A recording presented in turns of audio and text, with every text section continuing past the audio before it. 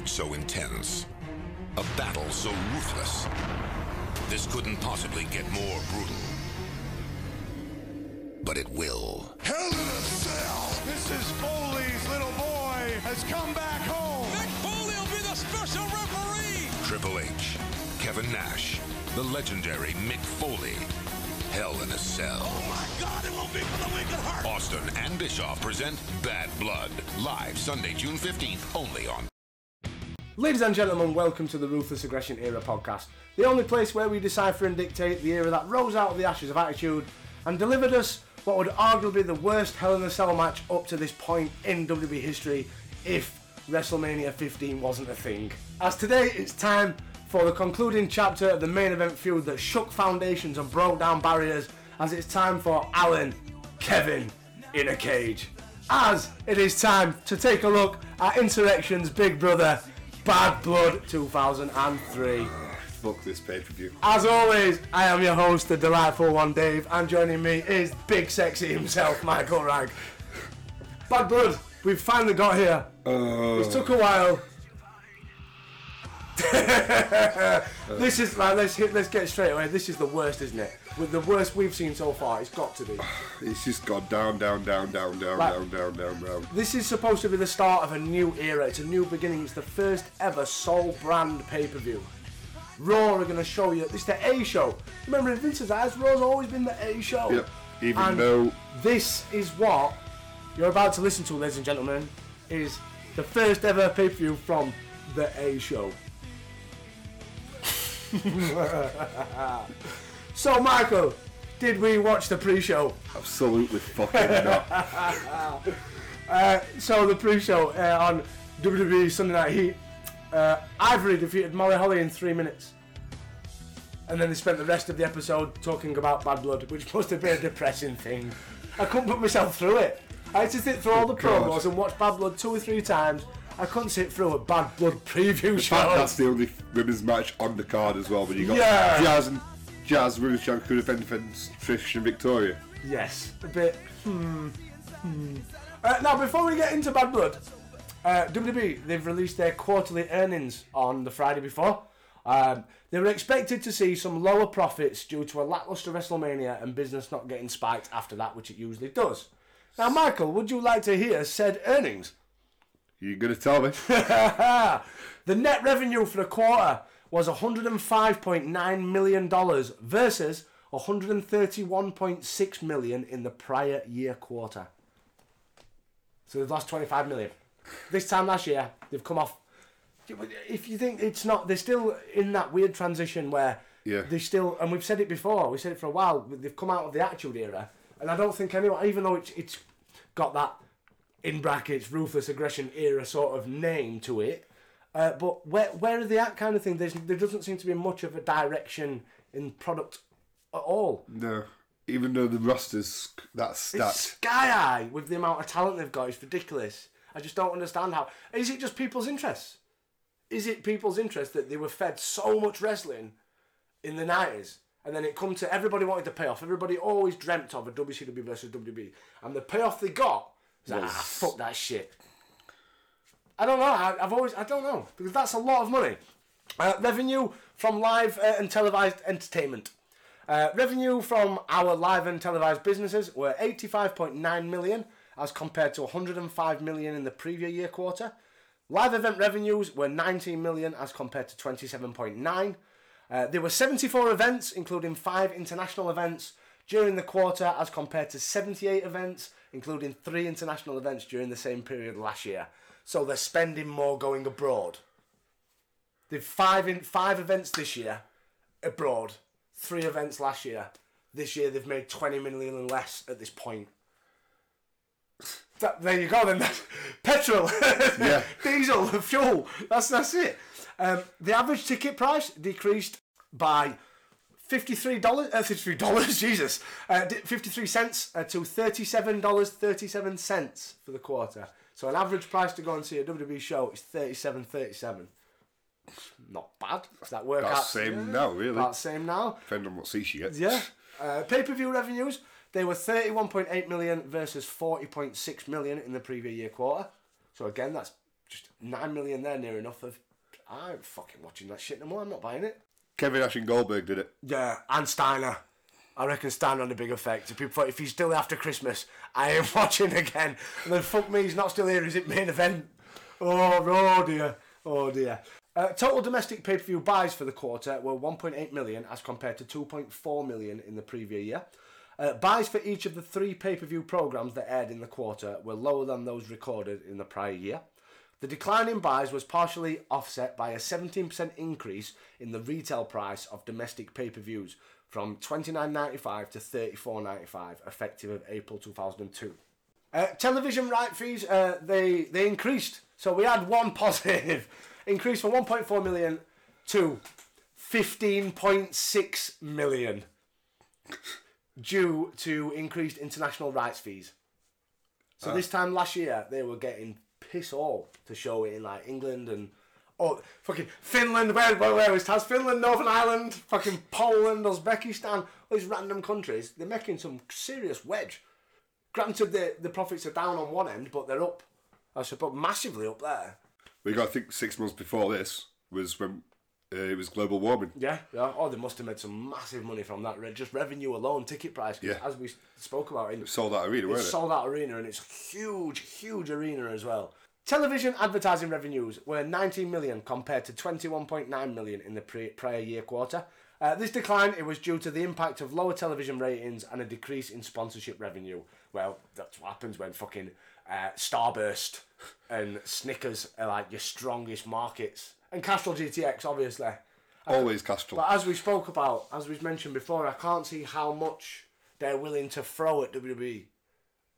It can't be. Or how much does WWE charge?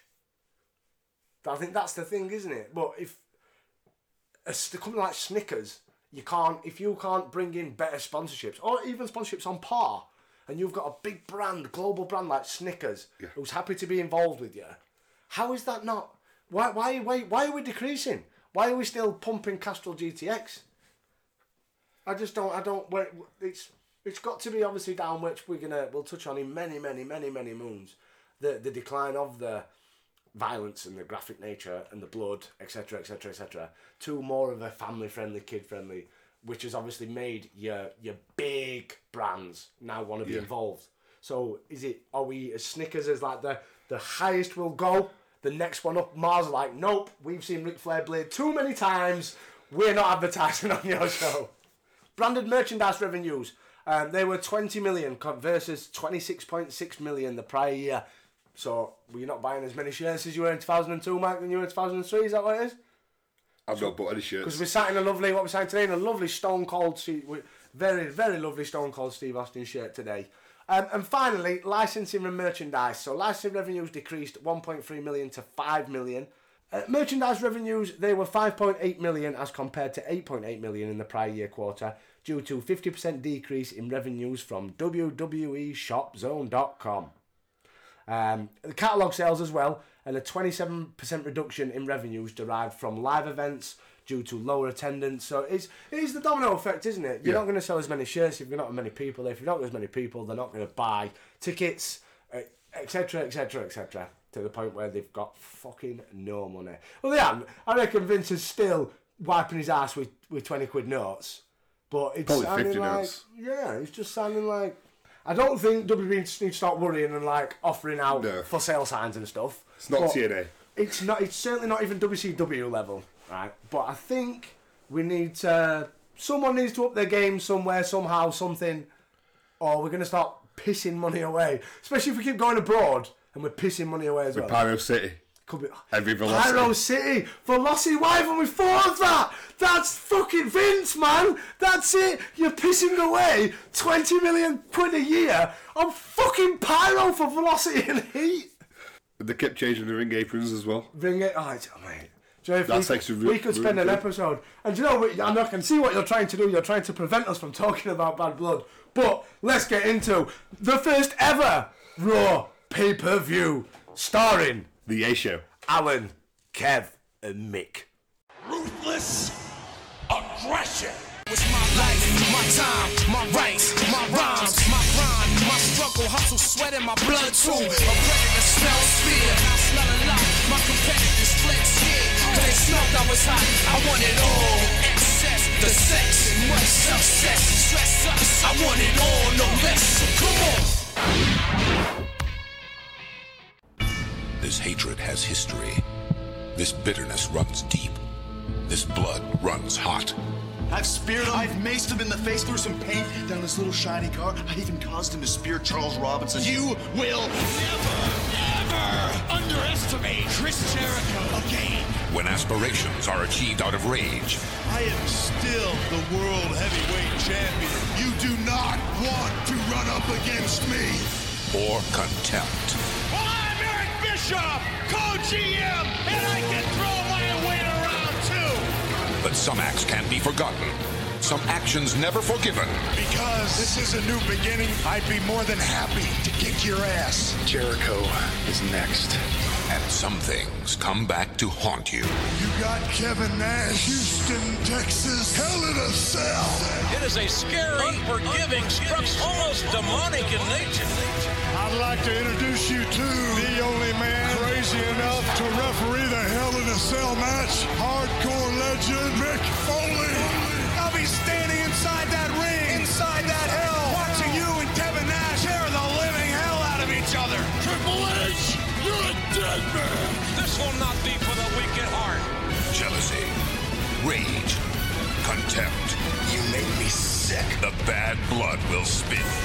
And believe me, there will be hell unleashed.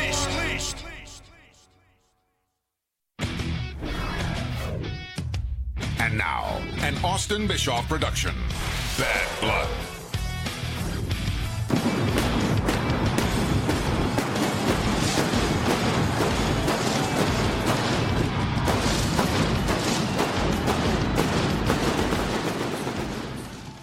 So it is then June the 15th. We're at the Compaq Center in Houston, Texas.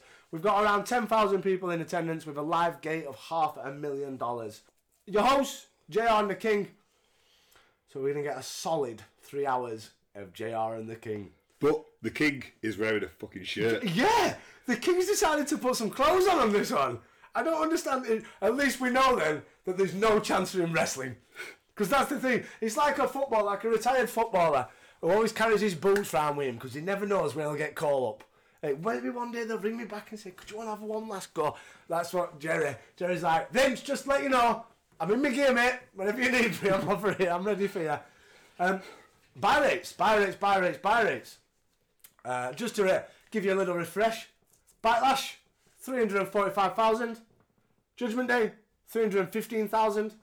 Bad Blood, 385,000. It's the Mick Foley effect. The peak.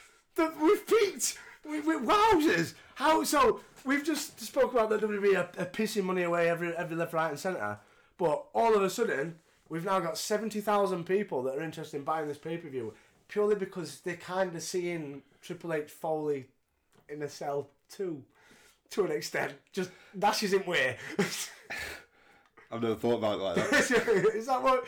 I don't know, because the last time people saw Foley properly, let's ignore WrestleMania 2000. The Hell in a Cell. Yeah, was the Hell in a Cell with Triple H? Properly. I know we had the commissioner stuff and all that bollocks and all that, but I mean properly wrestling. Grafting, yeah. I don't know, but it's a bit weird. The theme tune to the pay-per-view, I know, let's touch on the name first. So Ric Flair's walking past me in the room, and he goes, "You're going to name a pay-per-view what?" And he goes, "Bad Blood." He goes, "Woo! Fucking blood everywhere, mate. I'll show you Bad Blood. This is Bad Blood." Yeah, the thing, Headstrong by Trapped, as themes go. A great song. And also, Bad Blood happened on the same weekend as the first ever Download Festival. Fuck off. Did it? Yep. And one of the acts on the main stage on the Saturday was Trapped. Well, did they sing the song though? Yes. Did they? I'm guessing so. Well, yeah.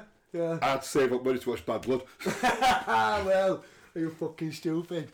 But yeah, there was a few other bands you might have heard of who've Go on, done then. theme songs for... Oh, hello. Is this Austin and Bischoff present Download? Go on. Marilyn Manson. Oh, yeah. Obviously Taproot. Yeah. Evanescence. He's Victoria. Evan Estes was No Way Out. Yeah, of course it was, yeah. We Alan and Scott too. Yes, Alan and Scott too. Disturbed. Oh, Disturbed done. Edge's theme have they? Disturbed? No. Dudley's?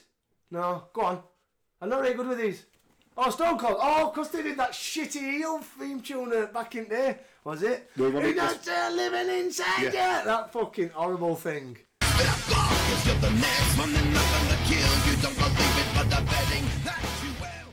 Metallica. Yeah, of course. Enter Sandman. Spine Shank. I've got fucking. That sounds like something you could do when you're having sex. Right, and really hurt yourself. I've got no idea what a spine shank is. It sounds like a weapon. It sounds like a kosh.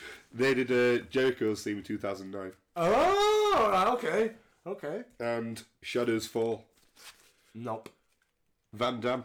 Oh, which one? One of a kind? No, the shitty one. Oh, the shitty one. Oh, we don't talk about that one. I hope they didn't play that. They would have got booed off stage. So that was what, the same weekend as... Bad Blood. Oh, fucking hell, I would have rather been at download. 100%. So as I said then, this is the first single brand pay-per-view. And the question that I kind of ask is, can WWE manage to come up with anything better than what they've been doing on TV? Nope. They've basically punted on Kevin Nash as a main eventer. It's not working. So they've brought back Mick Foley with the hope that he and the Cell, and as I said, the kind of... hopefully people are going to get a bit nostalgic about it. And... they're going to pay. So is that kind of what we are going for this, right? So if Mick Foley can't put us over, nobody's going to be able to. But the Foley effect should be work with buy rates. It seems like it, doesn't it? Definitely. The opening video, we look at the three top stories, the main event, Goldberg, Jericho, Austin and Bischoff. That's like...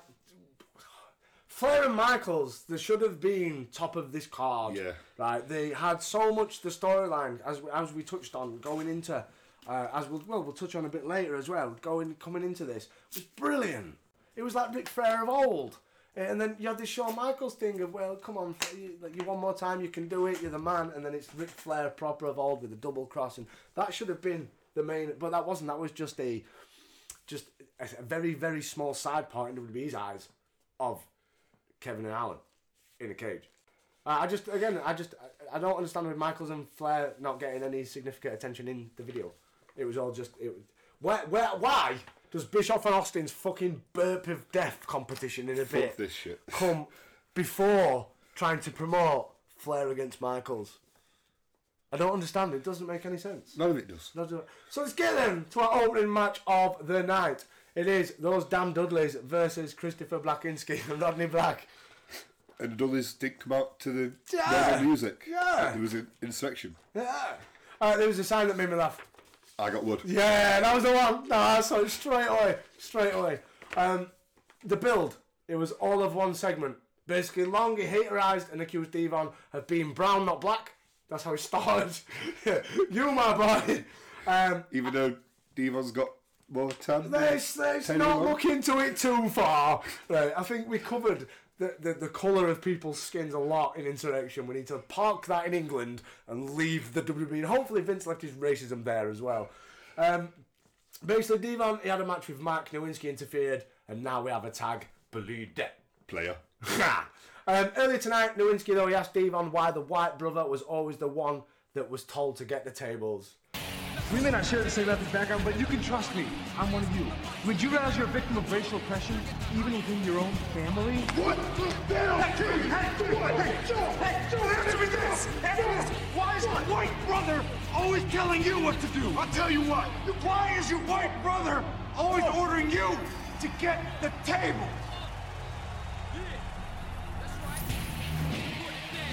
Certainly seen that Devon pause to think about that question, King. Well, I hate to admit it, but it is a good question. JR, with already the line of the night. I feel like JR's going to be fun tonight. He expects a very fast-paced, offensive-minded, intense matchup. Fucking lol. It's going to be everything but that. Only good thing about this match is you think there's probably possible chance of tables. But that's it. I think that's every Dudley's match. Exactly. The Dudleys aren't like ring technicians. Let's be fair. They're punch kick. We do the what's up. We got a couple of power bombs and we have a table spot and a 3D and a reverse 3D or whatever they call it in this year. So I always had a different name growing up. That reverse 3D. So the match itself then. He starts off. Nowinski takes Devon down to start, but he runs afoul of old Big Bad Bubba and gets headlocked. Bubba pounds away in the corner and awkwardly walks into a clothesline from the apron by Mac. It just... Yeah. That's the sign of things to come tonight, isn't it? Yeah. Nowinski, though, he comes back in and gets double team and splashed by Bubba, which gives Devon a 2. A cheap shot from Mac turns the tide and he drops an elbow for a 2 count. Mac gets a spine buster, which wasn't bad, for a 2 count, and Nowinski, it's a splash for another 2. I noticed even though this is like midway through the match, there was loads of little near falls, but with moves that are never going to get pins. Yeah. Never going to... You're not going to win against the Dudleys in the opening card. Who wins with a fucking Brett rope splash? Yeah, middle rope splash. No one wins with that. Flying elbow misses, and Bubba, he gets the hot tag, and with a normal, typical Bubba flip-flop and fly, elbows and fists everywhere, and he dumps Mac. Nowinski, though, he blocks the Bubba bomb, but walks into a boot, and Bubba gets a crossbody for 2. Nowinski, though, he takes a swing with the mask, but misses wildly. Mac sneaks in with the Cobra clutch, but Bubba reverses him into the What's Up drop. Devon, though, he seems to be having moral issues about getting those damn tables. Well, up south of the bell line went Bubba Dudley, or Devon Dudley. And wait, watch this. Here come the orders.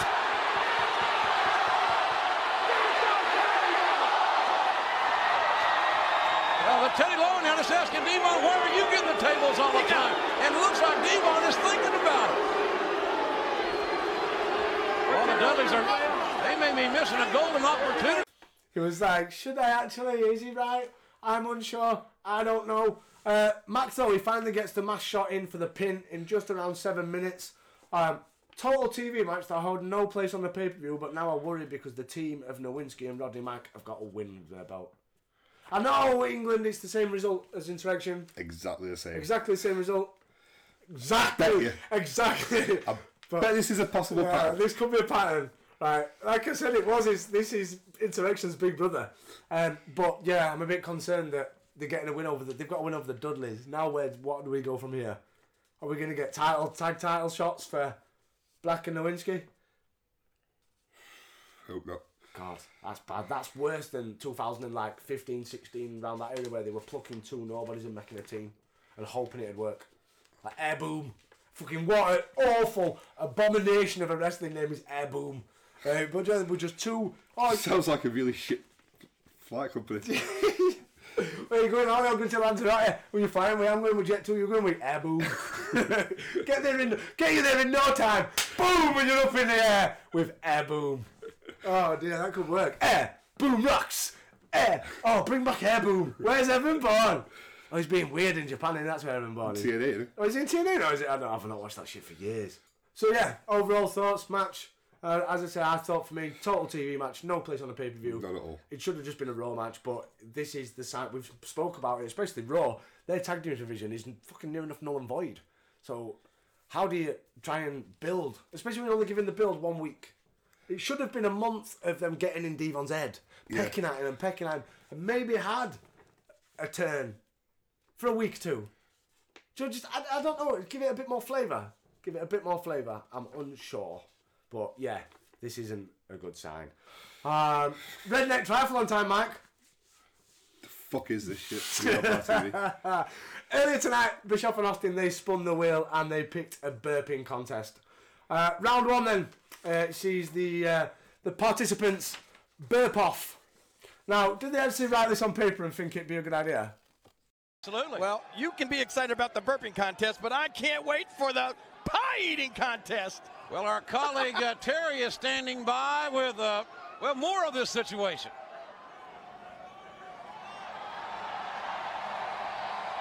It is now time for the first event and the first ever Redneck Triathlon, the burping contest.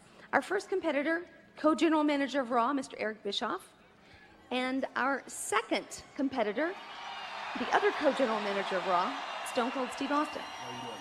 Good, how are you? Great. Good. Okay, so I want to explain the rules to you guys so you know what there are rules. Each of you will get 3 burps. 3 burps. And whoever has the loudest and the longest burp will win the contest. Okay? Mr. Bischoff, are you ready? I'm ready. See what you got, champ. I got it. See what you got, champ. Are you ready, Mr. Austin? I'm ready. All right. More than ready. Okay.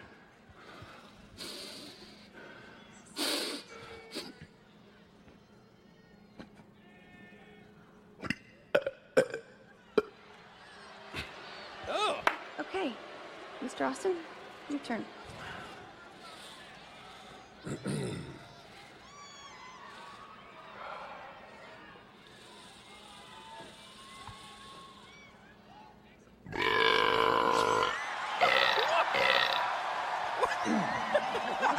Okay, back to you, Mr. Bischoff. Wow, think about that. Toss me another beer back here.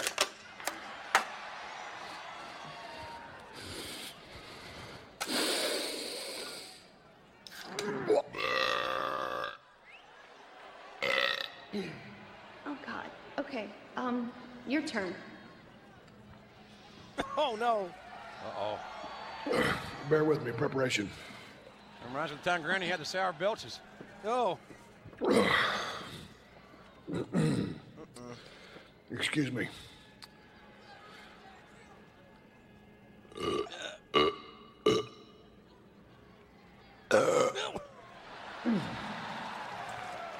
Okay, Mr. Bischoff, I believe you have one more try.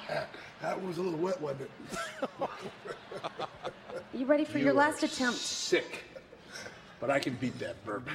I can beat that burp. It's your last shot. Make the most of it. Uh-oh.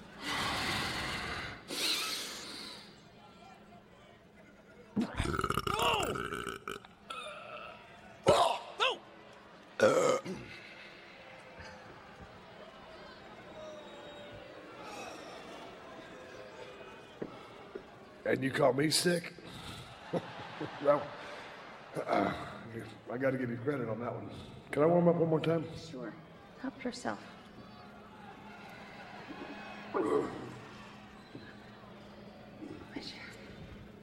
Allow me my third and final effort.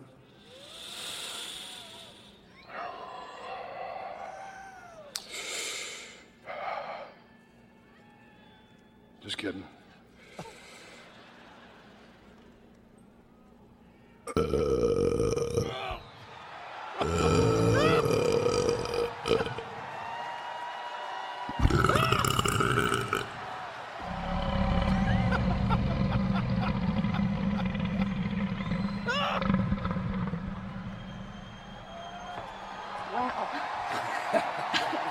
I think with that burp, I feel better. we can proclaim you I feel much better. the winner of the burping contest.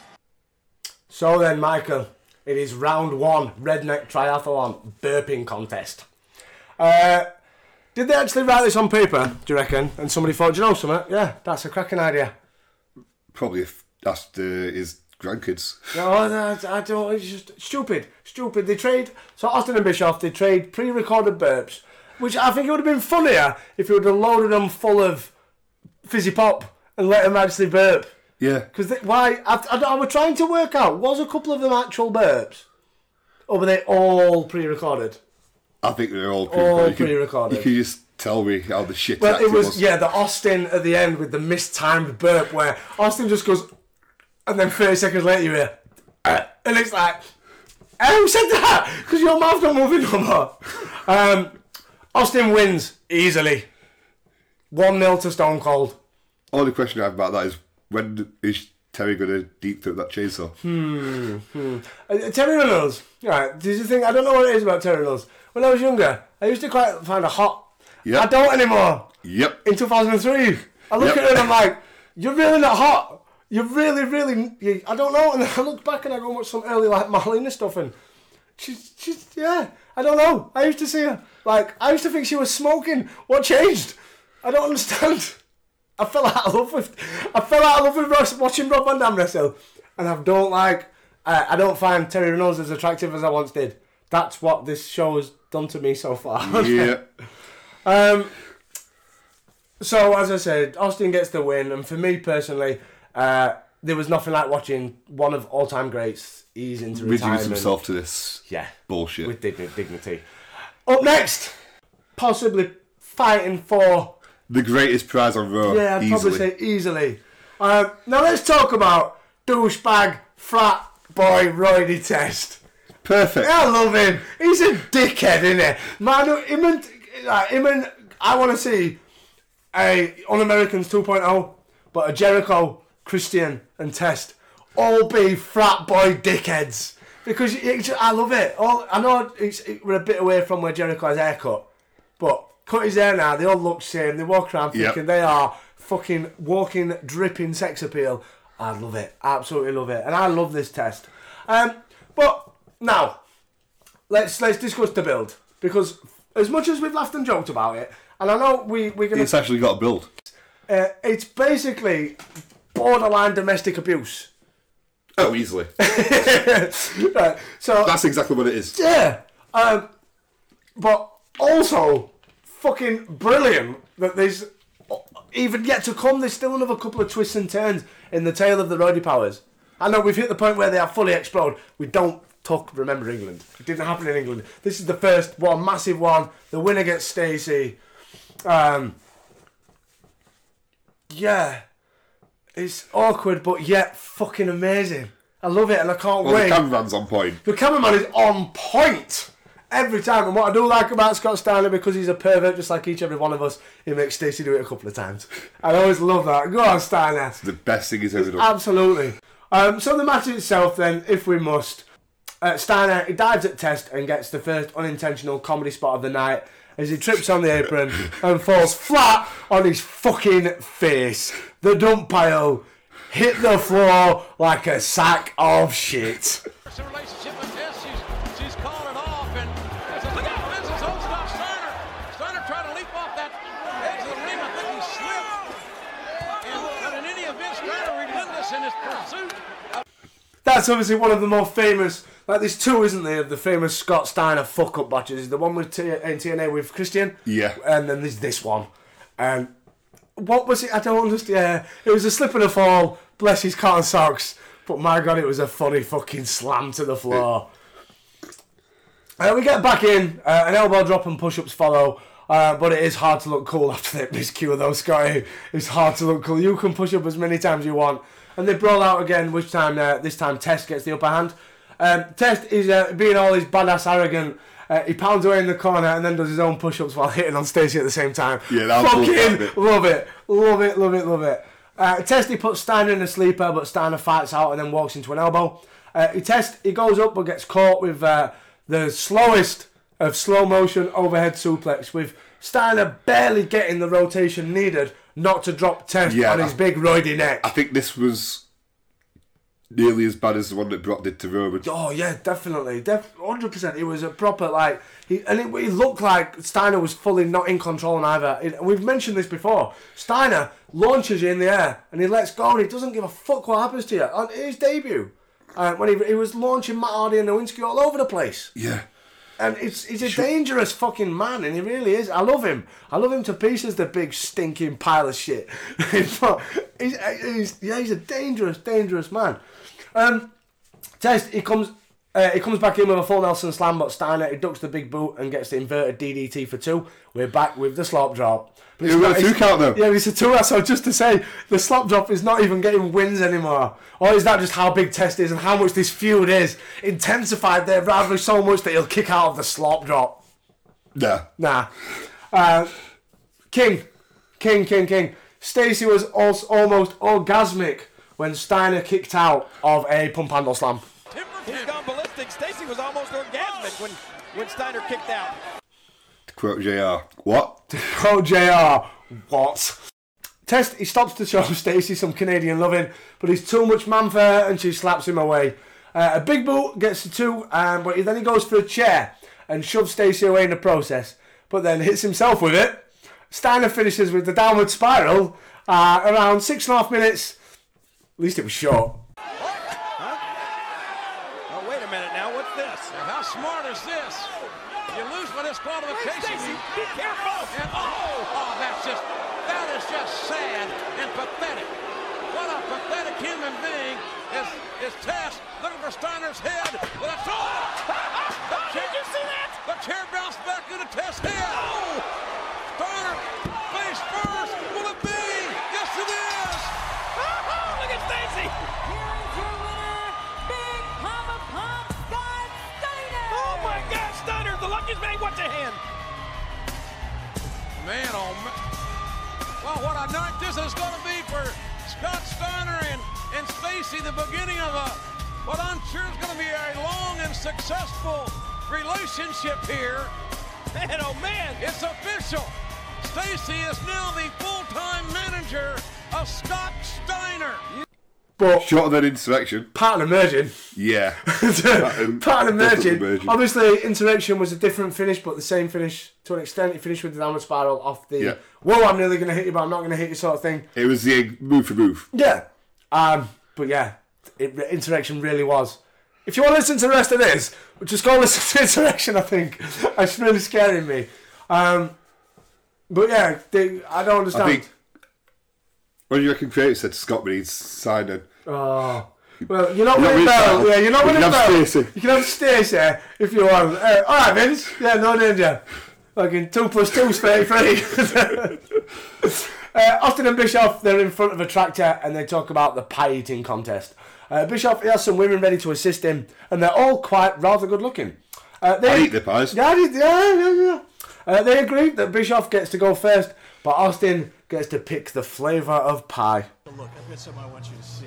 See, I did a fair amount of research. Research? I put some time into this. Right. Okay? I knew that if we were going to have a pie eating contest, that it had to be the best it could possibly be. And well, ladies, may I introduce to you Stone Cold Steve Austin. How you guys doing? Wow. Hi. Steve. Hi. Yeah, how you doing? You did some damn good research. A lot of hands-on kind of interviewing, if you get my drift. But since I did such a fine job of picking the pie, I thought that, well, I should get to go first. You want to go first?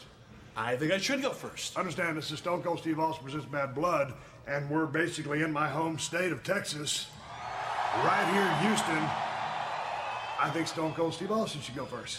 I think Stone Cold Steve Austin should be a great host. And as a great host, given all of the hard work that I've done, I think you should let me go first.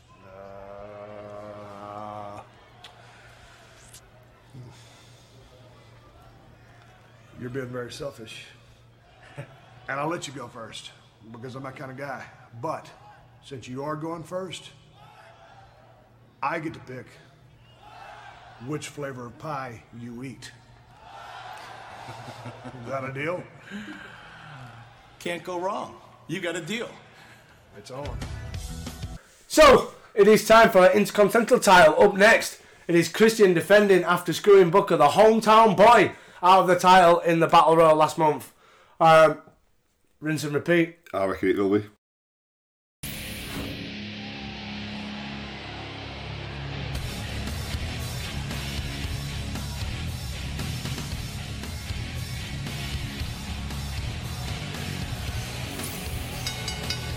The following contest is scheduled for one fall, and it is for the Intercontinental Championship.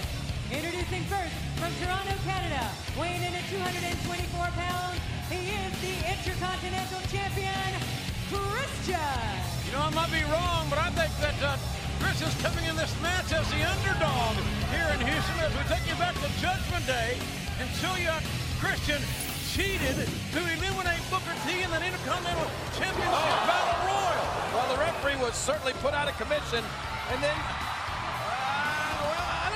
I don't think his feet actually touched. Well, okay. Oh, please. That wasn't a judgment call. The referee just didn't see it. Christian should have been eliminated. And then Pat Patterson, he got eliminated. The first ever Intercontinental Champion got treated well. He got dissed by Christian. And then so did Booker. With the referee still down. And then finally, Booker T eliminated after Booker T fairly and legitimately won the match. And Christian celebrating like he had just defeated the Houston Texans. I decided to sit and watch this on the network. My God, it felt so good to listen to Booker T's theme music and not that 8-bit bullshit that I have to put up with the DVD releases. Weighing in at 256 pounds, Booker T. He's Houston, Texas' own Booker T.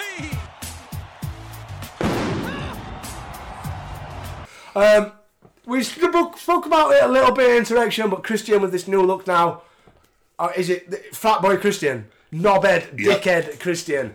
Love it. May you never change. That could be a tag team in the making, I'm telling you. With Jericho going after world title, them two go, maybe Jericho going after Inter, and them two going after a tag. Be all over that. Be Team America 2.0. And Frat Boys Are Us. Be amazing. Absolutely amazing. We are dickheads. Booker, the match starts. Booker he wins the lockup and overpowers Christian as they crisscross into a Booker hip toss and headlock. They work off that and Booker backdrops him for 2 and gets a spine buster for 2. It's here though that I noticed 2 guys in the front row dressed like Winnie the Pooh and Tigger. I'm marked out for that. Why?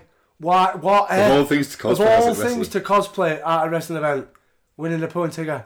I was trying to find the reference and I just couldn't. Is that because they wanted to come with the honey part and Stacy Keibler's arse was the honey? That's the only thing I could think of. Yeah. It's the only thing I could think of. Christian, he goes up and lands in a flapjack and both of them are knocked out. But then Booker, he slugs away and gets a side slam for a 2 count. Christian, he goes for the unprettier, but Booker reverses it into an inverted DDT for 2. Slop drop. It's slop drop central tonight. Booker's roll up out of the corner is sloppily reversed by Christian. I didn't intentionally write that, but that's amazing how that's for it. Christian Bottom gets a 2 count. What did you think to the Christian Bottom? Could he get over like the Rock Bottom? Even though the bookend never really got over until he joined WWE. Yeah. And had his feud with The Rock. That was it. We share the same move. Yeah, but it's shit. Yeah, right, okay. Feud over. I'm The Rock. I'm The Rock, yeah. Fuck off. Booker, he suckers Christian into an inside cradle for 2. Christian tries to toss him, but Booker T does a lovely axe kick from the top rope. Onto the top rope, and heads up to hit the missile drop kick that gets him another 2 count. The Harlan sidekick and Spinneroonie set up the axe kick, but Christian ducks out and he takes a walk. I'm gone. See ya fucking bye. Give me my belt. I'm going home. Bye. The ref does the usual. Get back in the ring by 10 or you lose the title, and it's right here. It's the fastest takeout. Yes, I'm just about to say the referee is right here. That would have been a screw job. That would have been a huge screw job. 3, 4. I understood the way to count it, you cunt. Right, I'm telling you, awful. Christian, though, he immediately decks Booker with the belt for the intentional DQ to retain in 7 minutes and 52. What are with these short matches? There's the count out, the referee. This is not right. It's not ring. If you do not return to this ring by the count of 10, not only will you lose this match, you will forfeit the Intercontinental Championship. What? Wait a minute. Referee making an impromptu judgment call. Boy, these referees are power hungry here in the WWE. Get back, Christian. Christian got no choice but to return to the ring and fight. Ooh, that was close.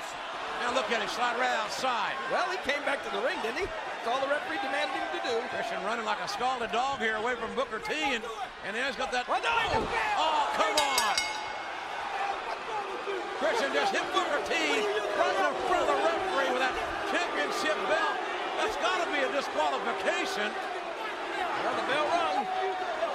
Christian loses. Look, Christian is highly upset. That was intentional disqualification. No, he's beside himself. Christian knew he was going to get disqualified when he did that. I've never seen him more upset.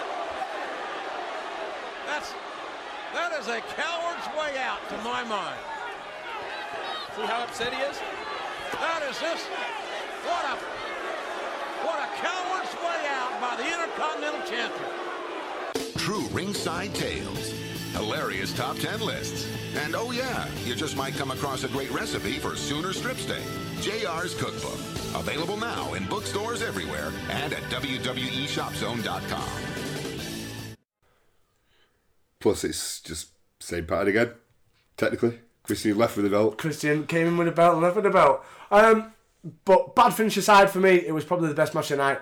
Mainly due to the 2 guys involved, they actually being people that were worth watching. One of. Yeah. No, I like Booker T. I mean match of the night. Oh, yeah. Okay. However, for me, it doesn't help though that we're 3 matches in, 40 minutes in, and we've had nothing. Yeah, I noticed that. Nothing at all. We're 40 minutes in. Not even an hour, and the 3rd match is over. And into the last 20 minutes of the hour, it's time for part 2 of the Redneck Triathlon, with this event taking place in the ring. Bischoff, though, is rather smug about the pie that he'll be having for his tea, and Austin brings up Bischoff saying that he liked mature women. The 4 women show up in the back on screen, and yeah, I'd eat their pies. Yeah, but instead, Austin decides to bring out some stale pie, gone off pie. As Lola puts it, we said pie, not cheesecake. Best line As night. Mae Young and Fabulous Moolah come out. Austin says he's changed the plans. The women in the back, they actually look. I swear down, they look disappointed. I reckon Moolah was telling me to get my fucking money back. Oh, go out and earn your crust. Oh dear. Bischoff, he refuses, so Austin declares himself the winner, which isn't cool with Eric. Mae kisses him, which isn't enough for Austin. Instead, we get a Lobo and a Bronco Buster. Oh God, poor We get the Mae Young finish of death. This must have been like fucking revenge for WCW. Not only that though, and yeah, I do agree, we'll touch on that in a second, I do agree, not only that, we get a Bronco Buster after Mae hitches up the skirt to reveal a thong. So yeah, this is like, we'll get you in, Eric, no danger. Yeah, I'll get you on my show. One day, fucking one day, I'm going to get you, you bastard. Have some of Mae Young's pie. Hell yeah! I'll give you a hell yeah back on hell yeah. But I got a little change of plans here. I know we're supposed to consult on everything, but sometimes you do things without me, and I do things without you. So those 4 gorgeous women are not going to have their pie eaten by Eric Bischoff. What are you talking about? I know some of you are a little upset, but going back to the mature women thing, you did do all what the work. about it? I did all that work. What about the mature women? Those are 4 gorgeous women. That's worthy pie that I should be eating. I'm letting you go first, so I picked someone else. And I would like to introduce to you whose pie you will be eating. Could you hit the music, please?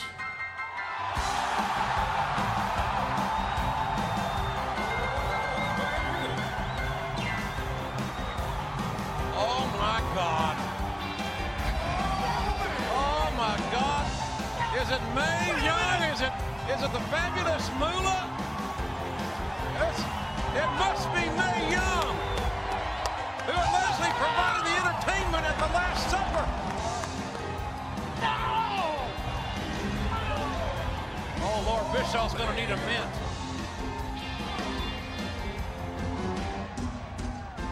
Man, oh, man.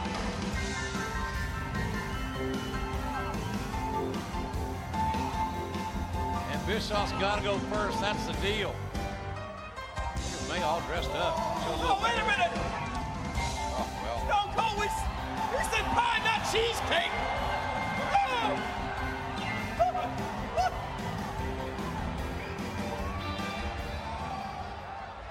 Mae, I just want to say you look absolutely wonderful. No! Eric, Put that tongue back in your mouth, you sick, nasty old hag! No, I refuse. No way, I won't do it. what are you talking about? Are you going to be a quitter? I'm not doing that. Why not? Are you chicken? It's like you said, anybody can do the pretty ones. Get away from me. So you're Get saying, away from hey, are you saying you refuse? I refuse. I will not do it. Okay, so. Get your hand off my ass. All right, so then if you refuse, that's 2-0. Stone Cold Steve Austin is the winner. That's what you're saying, you little pissant. You quitter, you loser. Where's your fighting spirit? King, would you go ahead and announce Stone Cold Steve Austin as the winner of the Redneck Triathlon? Well, I guess by virtue of forfeit, the winner of the... Hold it. What? Oh, no. What?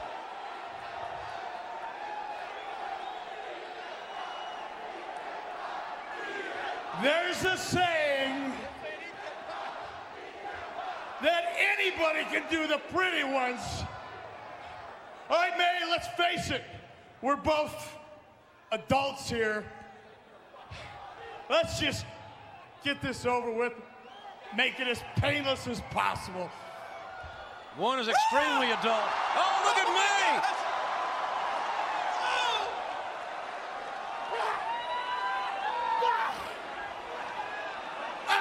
There you go, Austin. Let's see you top that.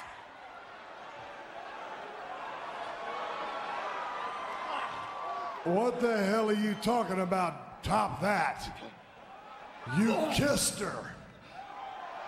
This is a pie eating contest.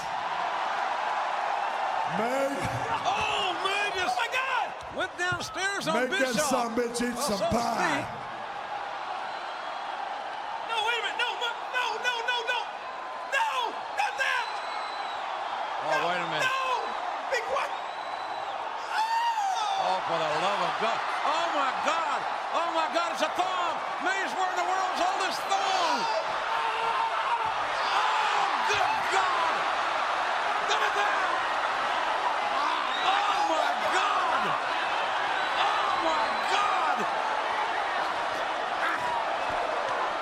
Bischoff's turned green at the gills!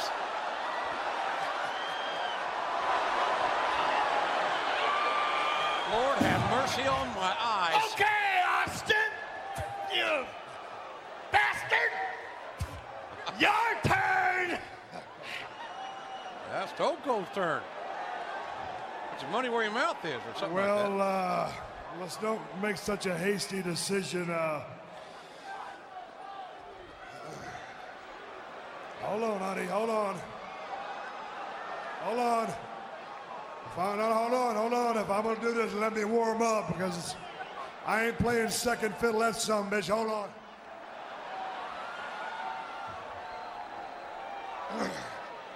You ready?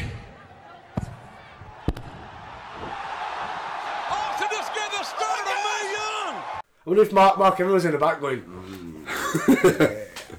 I ended up with some edible underwear. Yeah, man. Loving it. Do you want a hand? Fuck this shit. Yeah. Fuck this shite. We're not even an hour in. We've got another 2 hours of pay-per-view to talk about, and fuck this shite. We've still got another one of this. Nothing pay-per-view worthy. Absolutely nothing. But yeah, like I said, I think they've got all messing about with all this shite, and there's no women's title match. So Bischoff, he gets the win because obviously Austin was never going to eat the pie of young, not young, really old, really old, fucking really old. Mae Asian. Yeah, and fabulous fucking Moda. We get another promo for Gail Kim. I personally can't wait to see her come to WWE. I've said it for ages, the women's roster, it's getting there now where we actually have women that can actually put on a show. Trish can wrestle, she's improving. Victoria's good, I like Victoria. Jazz is a beast, believe that. And she's the black bitch. Yeah, I want to see Jazz against Gail Kim. Yeah. Yeah, it could be good. Like, even though this is 2003 and I didn't have a fucking clue who Gail Kim was, I know who Gail Kim is. So we all back do. in the day, it was like, so back in the day, who was that? But now we're like, oh fucking hell yeah! It's like Oscar but better. Gail Kim's badass. Eat the feet is a sick finisher. It looks like but then Enzo Amore had to take it. Enzo Amore yesterday. Did you see that he released a rap video? What? Yeah, and it's like his response to his rape allegation in rap. Oh, I knew rap, but oh no, this is right. So scene starts. Fat boy, really fat WWE fan, watching some sports entertainment pay-per-view in his mum's basement, and then Enzo Amore appears to start rapping to the fat man. I've seen like 30 seconds. Yeah, Enzo Amore has released a rap song. His album's going to be called Eat the Feet. We get Kane looking all mysterious, stroking his hair, foreshadowing. What will Kane come up with tonight? Will it be Kane who is unsure of where the land lies, or will it be Kane and Rob Van Dam? Will it be strong like they were in England? There wasn't really much dissension in England. They were strong. Yeah, I noticed that. Could it all end here? Well, the World Tag Team titles on the line tonight. There you look at the big red machine. But King, I got to wonder what Kane will show up tonight. Will it be the man that has been almost a seamless part of the cohesive unit of he and Rob Van Dam, or the man that did not come to RVD's aid last week? As a matter of fact, here's to take you back to last week on Raw. RVD with the victory over Rene Dupree, and then La Resistance, the double team on Van Dam. Kane was in the arena, but he made no attempt to help his tag team partner. I mean, everybody in the arena wondered, where was Kane, including Rob Van Dam? Hey, where the hell were you?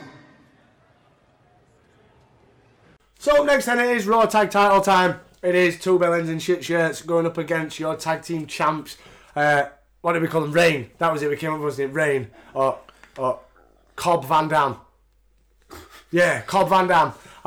We've seen dissension. We've not. We're unsure. So the build up to this, basically last week on Raw, RVD he beat Renee, but Kane didn't come to save him, even though he was in the arena. RVD approached Kane and he gave him the silent treatment. And the Bellends want another crack at the titles. Oh, well, sorry. England didn't happen. Their first crack at the titles. The coach, he interviews the shit shirts. Well, La Resistance, the tag team champions, don't appear to be on the same page. And you guys have got to feel pretty good about that because we were just moments away from your first ever World Tag Team title shot right here at Bad Blood tonight. Guys, any last thoughts? T'as raison, coach. C'est vraiment spécial pour nous ce soir. It's a very big night for us. It's really unfortunate that we have to spend it in Texas.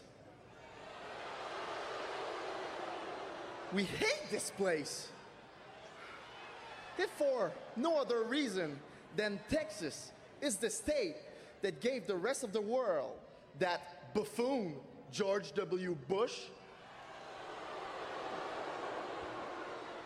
And tonight we want to dedicate our match to our beautiful homeland of France, and also to the greatest president in the world, Jacques Chirac.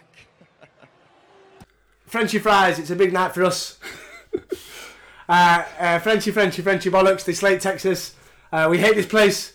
Texas is the state that gave us the rest of the world that buffoon George W. Bush. Yeah, I kind of agree with you. Yeah, I have to agree. Then Dupree. He sounds like he's talking with a mouthful of food. He's like, and he's trying to talk. He's like he's eating something. He's eating frogglers and sales. JR, he's pissed straight away. That xenophobia kicks in again. Yeah. Fuck off back to where you come from. I don't see no anchor tied to the S. Fucking right line. He's like, yeah, piss off. Redneck. Fucking redneck. Fucking yeah. Donald Trump supporter. That's what my man is, JR. Well, I'll tell you, when you talk about the epitome of arrogance, these two young men conducting themselves as jackasses, and if they don't enjoy competing in the United States, see, I don't see no anchor tied to their ass. Or they just go back home. For me, forgettable match. Yeah, very, very. I think as a fan of Kane, it's hard to say that he has. It is. Kane's one of the all-time best, and I think Kane's run with RVD in his tag team, he's up there with his original run with X-Pac, the big man, little man.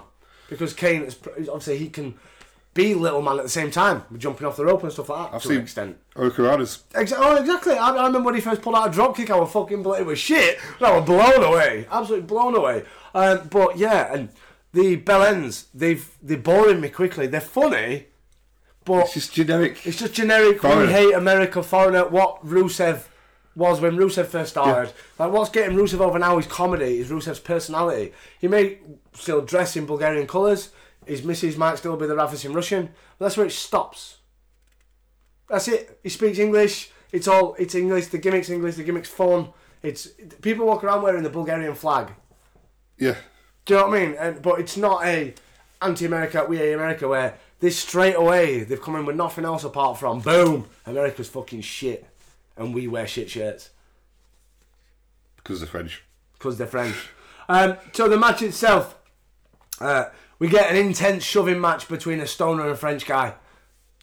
Sorry, stars. Yeah. Followed by RVD gets a quick trade up for two. Standard RVD. Standard. It hurts me, Michael. Stop it. Some double teaming allows Dupree to get a DDT for two, as apparently RVD is already your face in peril, and will he be able to make the hot tag? Straight over like 30 seconds in, and we're building towards the hot tag. Punch, kick in the heel corner though. Dupree hits a chin lock. Dupree is doing much of the work here for the team. I don't know if you noticed. Like, I think he's the one that they look at that you're the better wrestler. Yeah. I think they're looking at Sylvan and thinking, not quite sure yet. We'll give you Tyler Breeze's gimmick. Yeah, oh, fucking hell, I can't wait for that shit. Where he's just Sylvan. It's fucking terrible. We get finally at the hot tag to Kane, who unleashes the usual clotheslines of fucking utter death. The flying clothesline gets two, the match breaks down. It was a bit of a sloppy one there, that one. Yeah, it was kind of, yeah. Kane, he no-sells a double neck breaker and hits them with, wait for it, another clothesline. Kane, for me, this was lazy from Kane. We didn't see much from Kane tonight. We didn't see much from anybody in this match. It was another one. It's over in 6 minutes. It's over again. Let's rush for it because we need to get to another segment involving Bischoff and Austin. Because you need to wait and see what happens after the breaks on this episode of Monday Night Raw. Monday fucking night, bad blood. Kane, he brawls out with Grenier though, and Rob follows with a decent plancher that grazes Kane by mistake. Somehow though, this cripples the offensive onslaught of RVD, and he falls victim to Le Flappy Jack at 5 minutes 46. Is that what we're calling it? That's what we're calling it, Le Flappy Jack. At 5 minutes 46 to give the evil French bastards, otherwise known as the two bellends in shit shirts, who've broken the pattern. They've broken the pattern as we finally have a tag team that's tag team champions. Outside the ring, and now the double team by the challenger. Oh, man. Two-man flapjack, the hook with a leg. Tag titles on the line. That's how much. What the hell? It's over. Here are your winners. It's over. And the new World Tag Team Champions, La Resistance. Oh, my gosh. New tag team champs. I can't believe this. I knew this team was good, but this is an upset. It's been a while. Ooh. It's been a while. Our last tag team that were tag team champions on either brand. Billy and Chuck? Hassan Benjamin. Oh, yeah, to be fair, they do go a bit more because we've had the Guerreros as well. I've not thought about that as much as I should have done. But Raw. Dudley's. Did they win him? Yeah. Yeah. They're probably, because they lost him to Regal and Storm. And then Storm and Sean Val Venus Williams? Venus rhymes with penis, Uncle Val. So yeah, they break the pattern. Overall match, very short, hot mess. It was only there to start the feud for Kane. That was it. It was purely used as a storyline for Kane. But the French is there, new champs. And here's the question: who's next? Sorry, Goldberg. Fucking Big Billy Bollocks and Jericho's it's back. Mac and Nowinski, isn't it? Mac and Nowinski. What's next? SummerSlam. Jesus. Mac and Nowinski versus La Resistance. SummerSlam. Please, something's going to happen. Something needs to change till then. It's got to. I hope it does. Where are Murdoch and Cade? They're still a while away, aren't they? Cade's coming. Yeah, he's solo. Cade's on heat. No, he's not. Cade comes with fucking Jindrak. That's how it starts. Cade and Jindrak. Yes. Because when Cade, they decide for him not to go with Evolution in a couple of months' time when Batista comes back. So, up next, it's WCW versus WB. It's a match that should have been included in fucking Invasion. Yes. Does Jericho deserve much better, though? Of course he does. And we've said this over and over again. First ever undisputed He's a champion. former world champion getting treated like he was the first shittest. Undisputed champion, beating Rock and Austin the same night. The shittest mid-carder. This is a mid-card feud. I don't understand how we've got to this point where we've got WCW's biggest guy and WWE's bigger guy in a mid-card feud that's had no... I know we've had a little bit of storyline behind it as we'll touch into, but I don't know if this is not given the attention like Austin and Bischoff has been given the attention. No. This had potential to be one of the top matches. Of course it did. But speaking speaking of fucking the bully, Big Bill himself, new 1-year contract he's just signed. $1.5 million. Not bad to say. Not bad for being shit. For being fucking dire. Because that's got to be on par with WCW money. Got to be. So I reckon that's probably one of the only reasons that he'd... Well, yeah, because they couldn't afford his contract. Yeah, exactly. So it's got to be on par, if not WCW, probably a little bit more if they weren't willing to. But maybe this is a new contract, so I'd be interested to see what the original contract was, because he debuted after Mania and it's now June. So have they now improved his contract, or... Don't know, do you? You don't know. Oh! It's Goldberg! Oh, we're gone! Hey! Somebody try to run over Goldberg! Was that your rental car that struck Bill Goldberg's car? Was it? Were you driving the car? Okay, what was that? I swear, I tried to miss him. It wasn't even my idea. Whose idea was it? You get your carcass out of this chair. You go to that ring, and you face Bill Goldberg. No! A spear! Goldberg has destroyed Lance Storm! Now, Lance Storm, who put you up to it? It was Jericho. Jericho? Goldberg's smiling about it.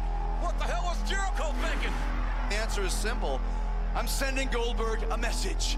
Nobody wants you here in the WWE, Goldberg, especially me.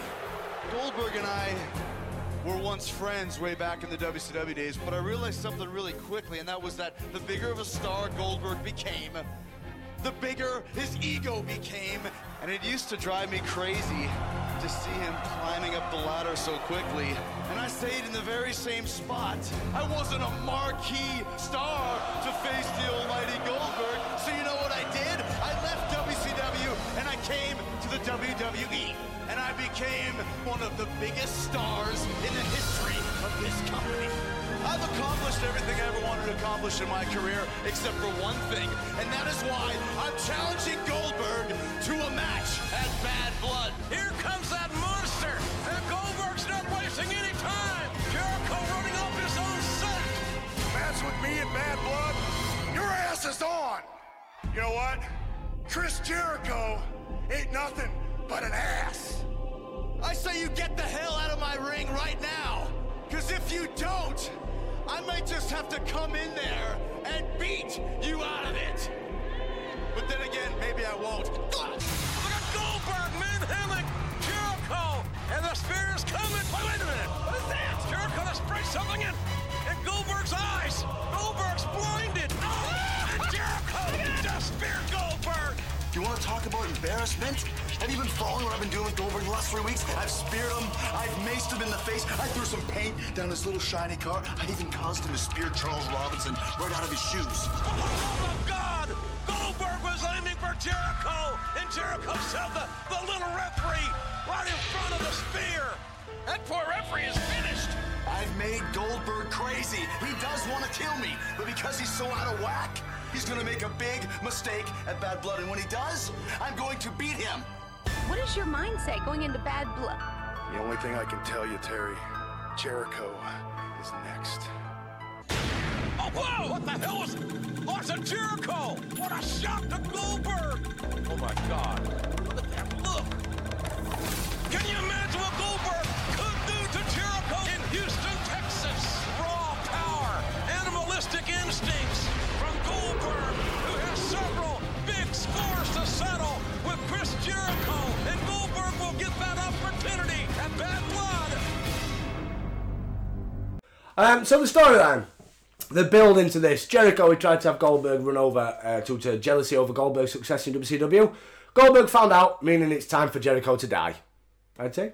The build up to the match, it began on May the 12th, 2003 during an episode of Raw where a mystery assailant attempted to run over Goldberg. I want to guess who it is. Go on then. Christian. No. Jericho. No.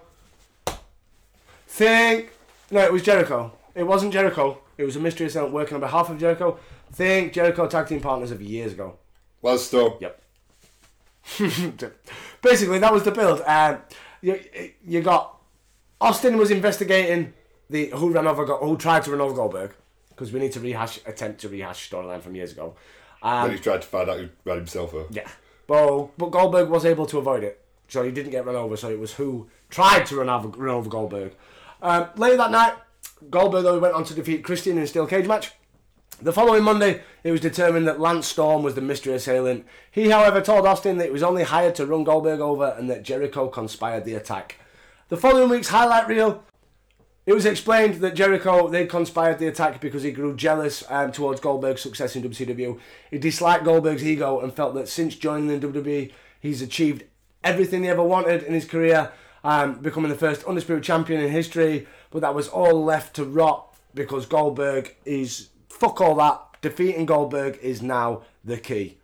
And as he was about to perform a spear, Jericho, he sprayed Goldberg's eyes with pepper spray. Awesome bit. Awesome. I just like how he was saying that, like, he's fuck Goldberg, stay in WCW, I'll come to WWE, I've won everything I ever wanted to achieve, I've achieved everything, and now you're here. So I've got to now beat you. It's got storyline. It's got built. It's got, yeah. Again though, it's rushed and it's a rushed match. It's just mid-card. It's mid-card. It's not given the oomph. Did you notice that Goldberg didn't have any guards? Yeah. Long way away from WCW. He's not the baddest anymore, is he? He's just an old man. He's someone's dad who's come back for a run. Another sign that I quite liked. Goldberg, please go away. You just keep seeing all my signs, mate. Please, Goldberg, please go away. Fucking love it. Absolutely love it. It should have been at intersection, though. Newcastle United Goldberg. I don't understand why it wasn't at intersection. It doesn't make any sense. So the match itself, Goldberg, he fights off Jericho's weak striking offence, and then he presses him over the top rope and kicks him out.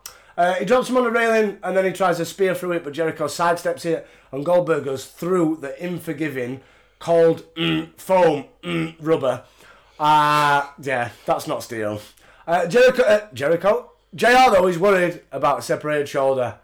How would you be really if you finish it's a spear and you do your shoulder in? Screwed up. He's gonna have to slop drop. There you go, Goldberg. It's the only other arm. Goldberg hitting the slop drop and taking people out. Goldberg takes Jericho down with a bit of a judo throw, but Jericho drop kicks him.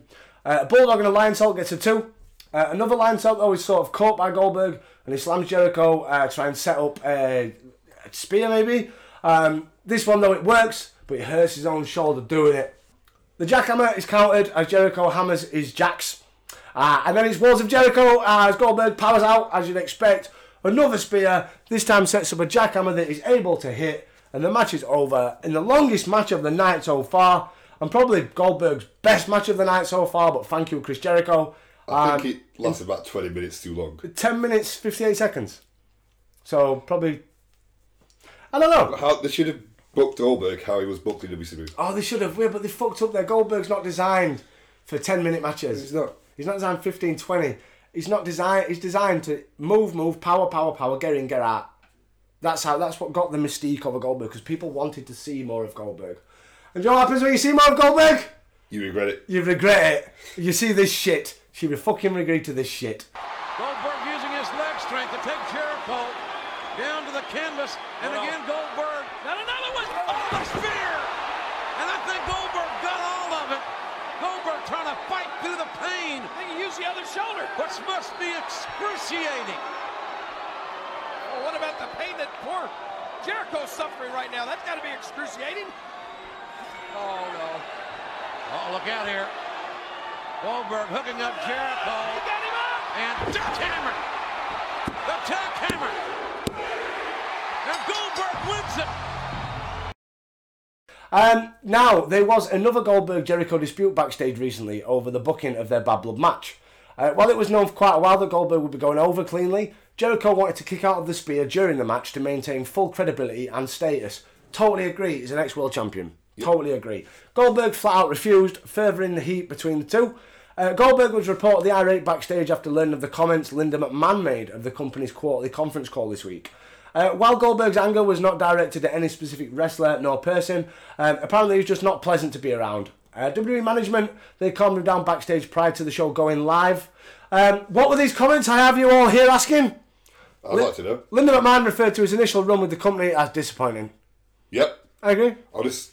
Surely Goldberg must look at that and agree as well. Because you won't be pissed off at Linda for saying disappointed. He's like saying, pissed off at himself. You'll be pissed off at the company for booking me this way. They've put me in as The Rock's neutral.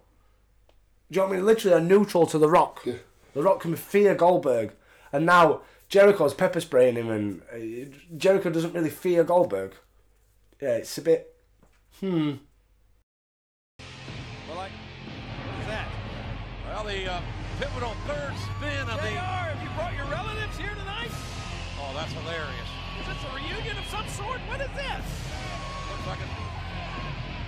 We're tied up in the Redneck Triathlon at one event apiece. What will the third event be? Oh. Well, it is now official. The Redneck Triathlon is tied 1-1. So to break that tie, we're going to have to spin the wheel and see what the deciding event will be. Let's do it. Okay. I'm ready. Monster trucks it. Monster. Tobacco spit. Bull riding, I don't care, whatever it is. Beer chugging. Yes! Sing off. Uh-oh.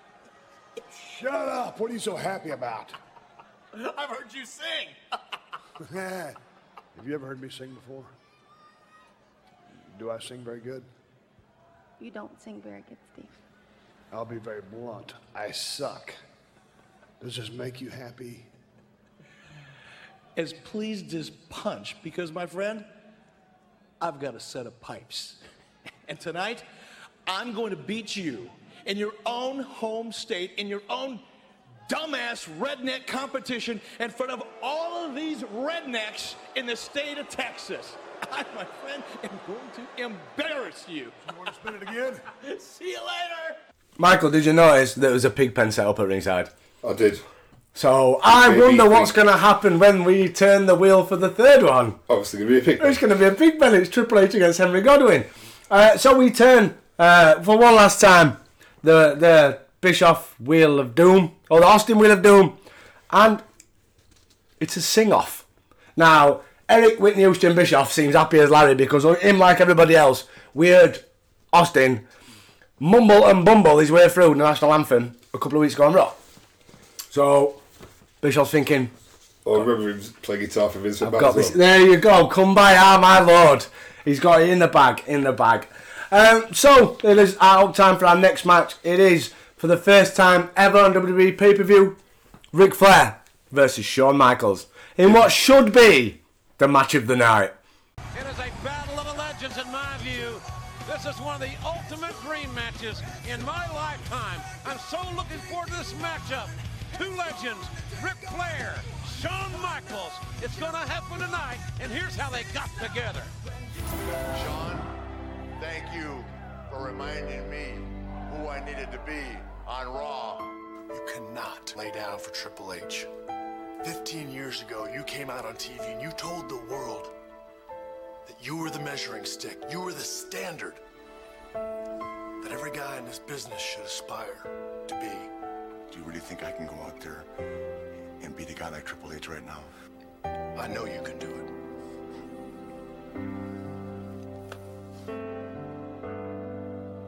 After what I saw you do with Triple H, I am here to tell you that you, Ric Flair, were, are, and will always be, in the heart of Shawn Michaels, the greatest wrestler in the world today.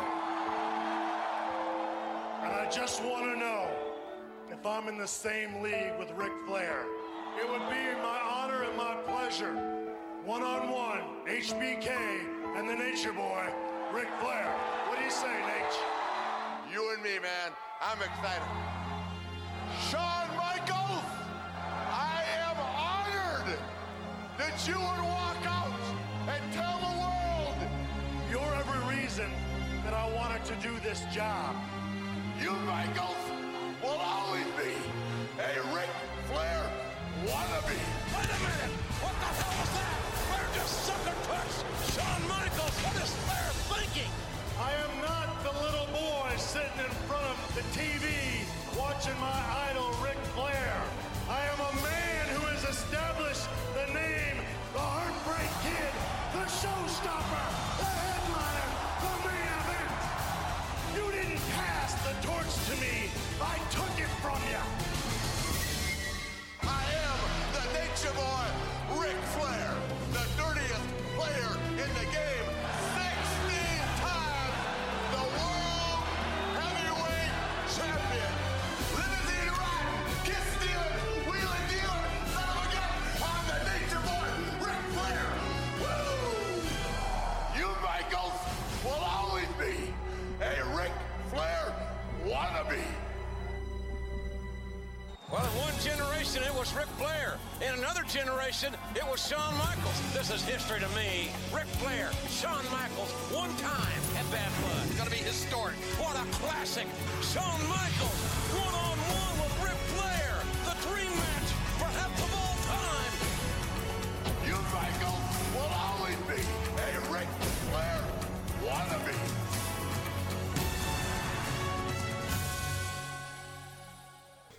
We get a recap.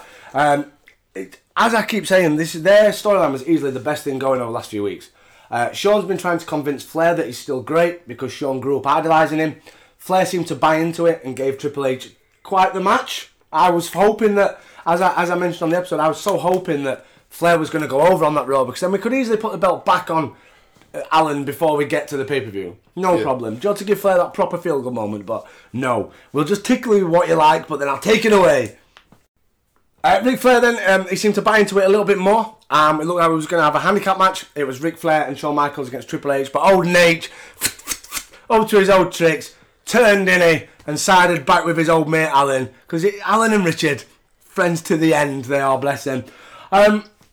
So the promos for me, they've been outstanding. If they do the match just as it deserves, it could be excellent. So Flair versus Michaels, coming into it, who do you think was going to take out the win? Because they both could have done with the win. Yeah. They both didn't matter if they lost. I think it looks like they're going to probably push Michaels more after this. So they're probably going to give Michaels the win tonight. Yeah, I could see that. Did you hear what Ric Flair said to Shawn Michaels really, really early on? Called him motherfucker. Was it around, I think it's about an hour and a half on the network, something like that. He went, "You motherfucker!" quite loudly as well. Flair, he gives a woo, and Shawn, he slugs him down and also woos. And thinking, oh, okay. So straight in my brain's thinking, are we not going to have a serious match? Obviously, it's a different era, different time, everything involved with the Mania match a few years down the line. But I straight away thought, is it just going to be one of those, is Michaels going to do a Hogan job that we get in a couple of years? Yeah. Not that to an extent, because I know he respects Rick, and I know he didn't really respect Hogan being a knobhead. But I don't know, I didn't get the story. I said at the start, if the promos and the build, the match, if it's the same, it'll do it justice. Straight away, I'm a bit, hang on a minute, it's Bad Blood. Yeah, they're not going to have a standout 5-star match on Bad Blood, are they? It's just, no. The woo-off, though, I think I'll give the edge to Flair. I think he was the better wooer. They work the mat, Flair makes the ropes, and they do an awesome sell to a shot of the jaw, hopping onto one leg as if it was like knocked off balance by it. It was a great shot. They back on the ropes again. Shawn slugs him down and dumps him. He follows him with a pescado and then heads back in, where Flair starts chopping. It wouldn't be long till Flair chops all blades. It was all about what came first. We spoke about, I think, back on SummerSlam 02. We were like, Ric Flair watching him at this time, he's awful to watch. There's not much going on, is there? He was never the ring technician anyway. He was never going to pull out a German or all that, but the Ric Flair 2003, yeah. Backdrop, but Shawn runs into an elbow and Flair goes up. You know what happens next.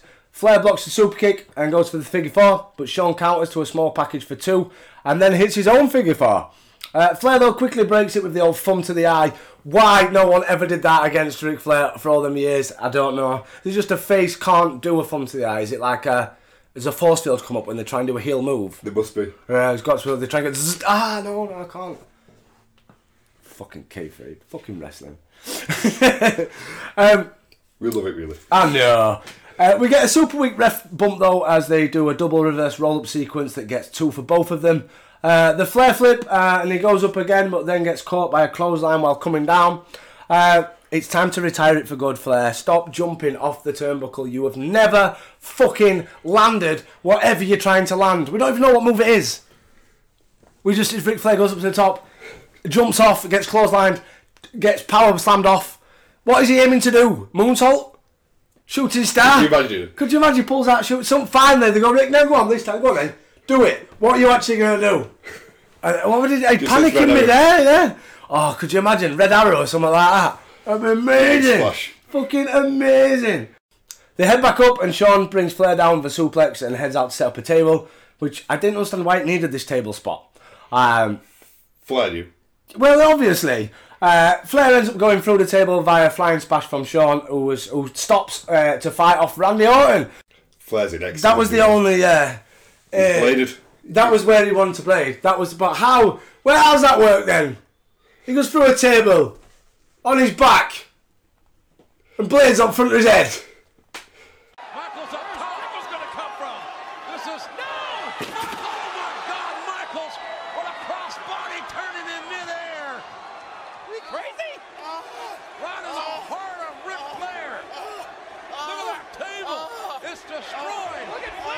destroyed. So maybe Ric Flair's chances for a victory here.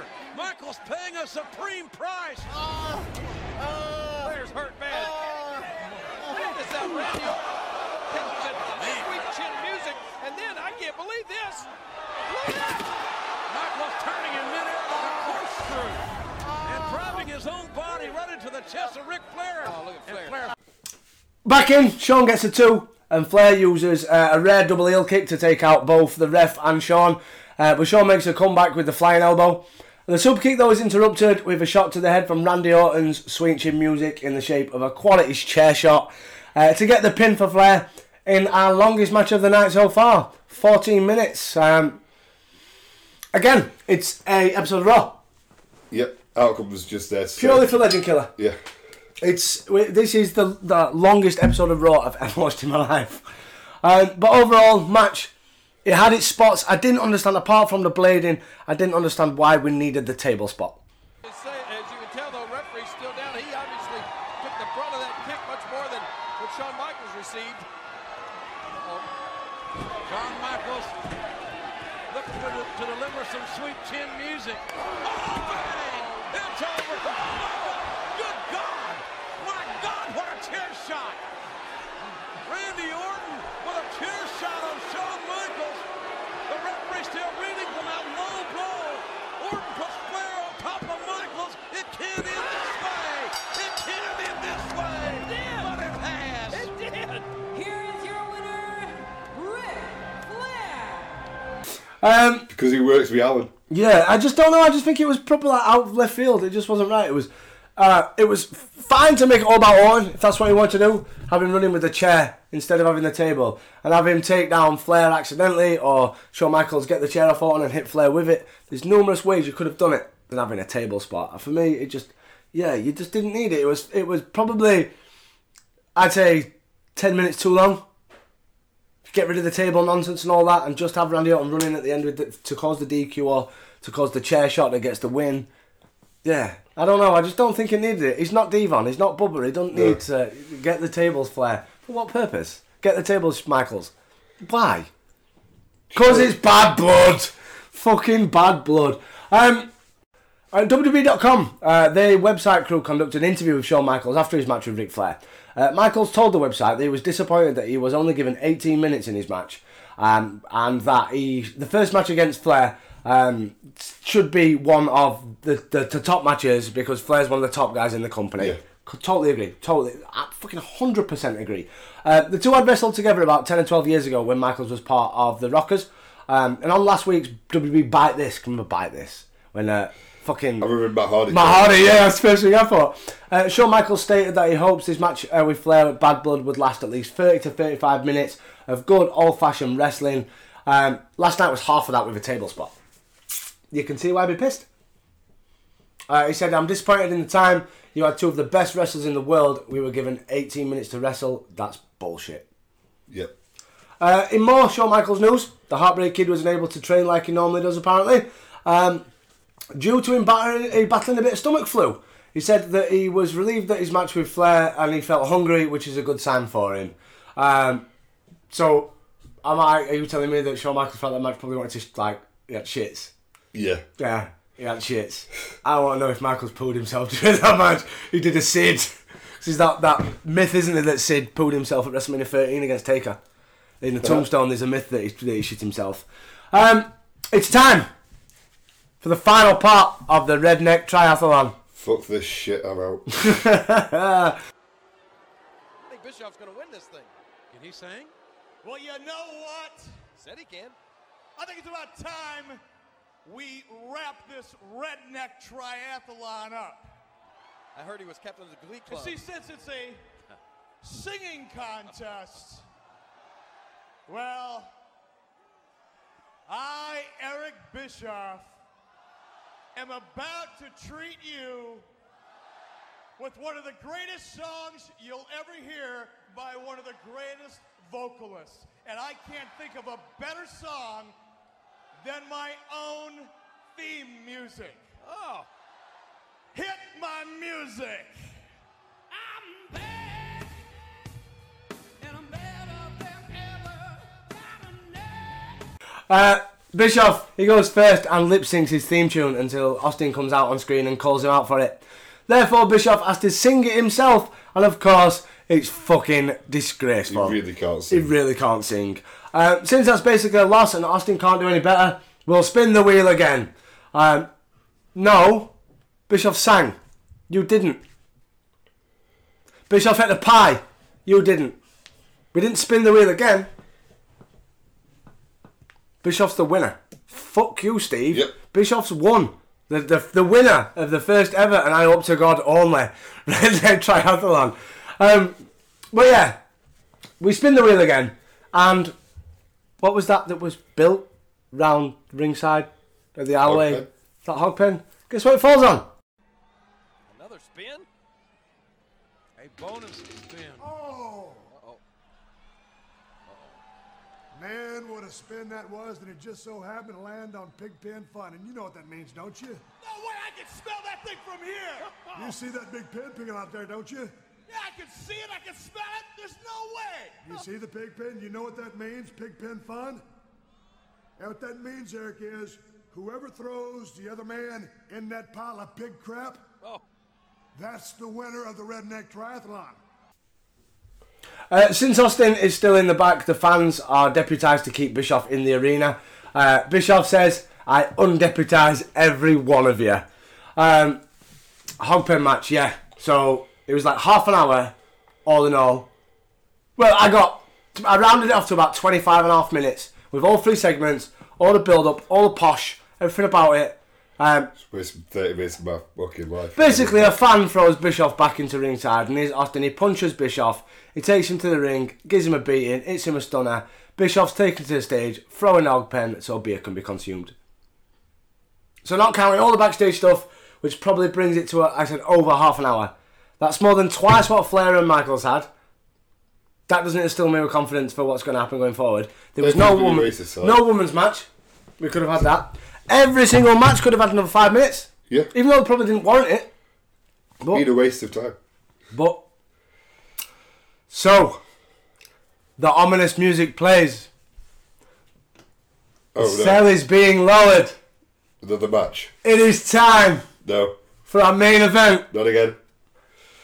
One more time. Oh, and please say, one last time. Alan versus Kev. This time in a cell. This time because no one gives a fuck, but for some reason people now do. We've got the living legend Mick Foley as special guest referee.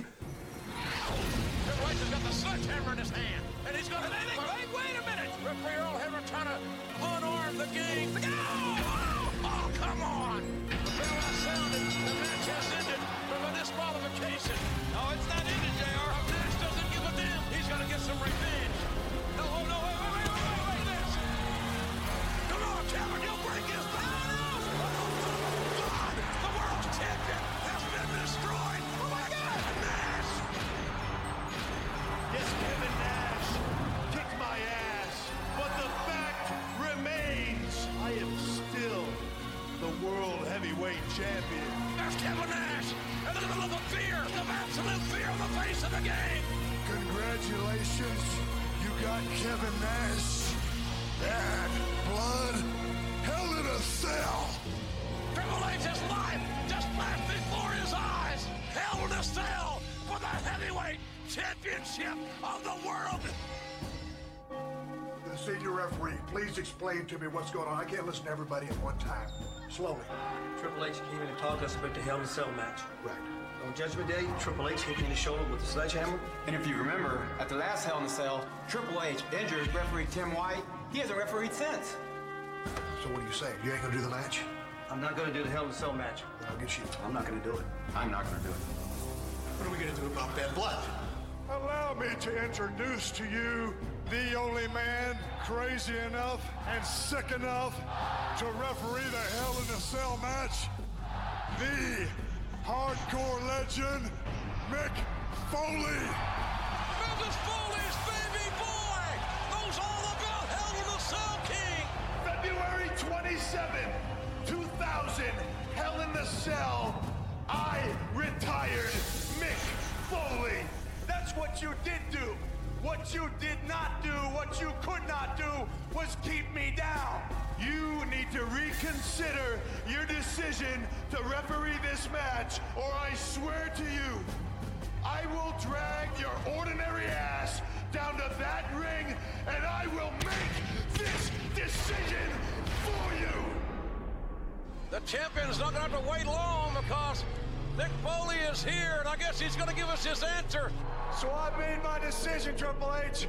I'm gonna take an ass kicking, but I'm gonna take it right here. Mick Foley's he's going after Triple H. Mick Foley showing the respect but no fear. Look at this. Mick Foley fight back. Back off, I'll take you on. Headstrong to take on anyone. I know that you are wrong. Headstrong, we're headstrong. Triple H has got that steel chair. Oh, Jesus almighty. Triple H tried to warn him. He gave him his opportunity. Wait, Foley's moving. I see your fantasy. You wanna make it a reality, babe, then go see inside of our heads, yeah. Well, now that's over. I see your motives inside. Decisions you hide. Do not do this. Back off, I'll take you on. Headstrong to take on anyone. I know that you are wrong, and this is not where you belong. This is not where you belong. Could it be? Yes, it is. Jackknife. A jackknife on the champion. Wait, and look at the count. Mick Foley with a 3 count. No matter what kind of hell is unleashed, the only thing I need to do is count 1, 2, 3. Storyline, build. It started the night after Mania. I feel like I've been a fucking... It just feels like a broken record. It started after Mania. Kevin Nash turned up. Can't we all be friends? No. Pick a side. I'll pick it for you. Every week we have a brawl. That's it. And that's what annoys me, because you can compare it to, as I said to Steiner and Test, as a storyline that is not going to go away. That's here for the long haul. Right, that's literally the most of 2003's Steiner Test. But at least it has movement. At least it goes places. This has not gone anywhere since Triple H did the dirty on him when Shawn Michaels was refereeing that match. Yeah. Before Backlash. Before the 6-man. The 6-man. And it's just, fuck They this went shit. on after the title match. Yeah, and I don't understand. I really, really, really don't understand. But anyway, this is our main event. We are getting close to never having to talk about Bad Blood 2003 ever again, until the next episode where we talk about the night after Bad Blood. Yeah, who's walking away? Is Triple H going to finally do the JOB? No. Why? Maybe this is the time he finally puts over his mate. Nah. So those curious about the minds of the insane, Triple H has told the writers that the Hell in a Cell match is his match at various points. So he's basically said, look, I'm in charge here.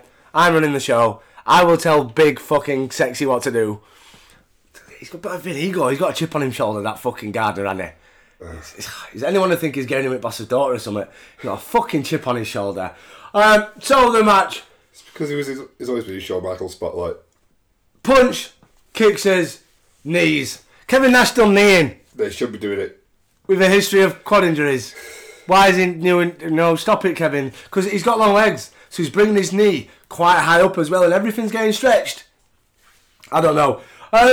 Nash, he dumps Triple H and they fight by the cage, but Triple H goes into the post and gets whipped into the cage. Alan takes a backdrop to the floor and they head back in as the... and this was slow. Did you notice this? It was like slow motion fucking movie theatre. It was like, oh shit, this is going to have half an hour. I looked at the time. I was like, this is going to get like half an hour and this is going to be very slow until it's going to have Foley and Triple H, because you know there's going to get interaction. That's the only reason. It's the only reason people are watching. We get a big lazy elbow and Nash, he grabs a chair and it's Triple H with it. They head out and do what appears to be prison rape in the corner of the cell, complete with homoerotic grunting. And then Nash, he tosses Triple H into the stairs. It's Very weird. He's like, yeah, are you actually, I know you're mates in that, but are you actually getting off on this or something? Nash, he grabs the stairs and he tosses him at Triple H, but misses and hits the wall of the cell. That normally, with non-crippled wrestlers, would be signal to leave the cage and start climbing. Yeah. But we have a crippled wrestler and a guy that ain't getting up a cage for love nor money if Kevin Nash is involved.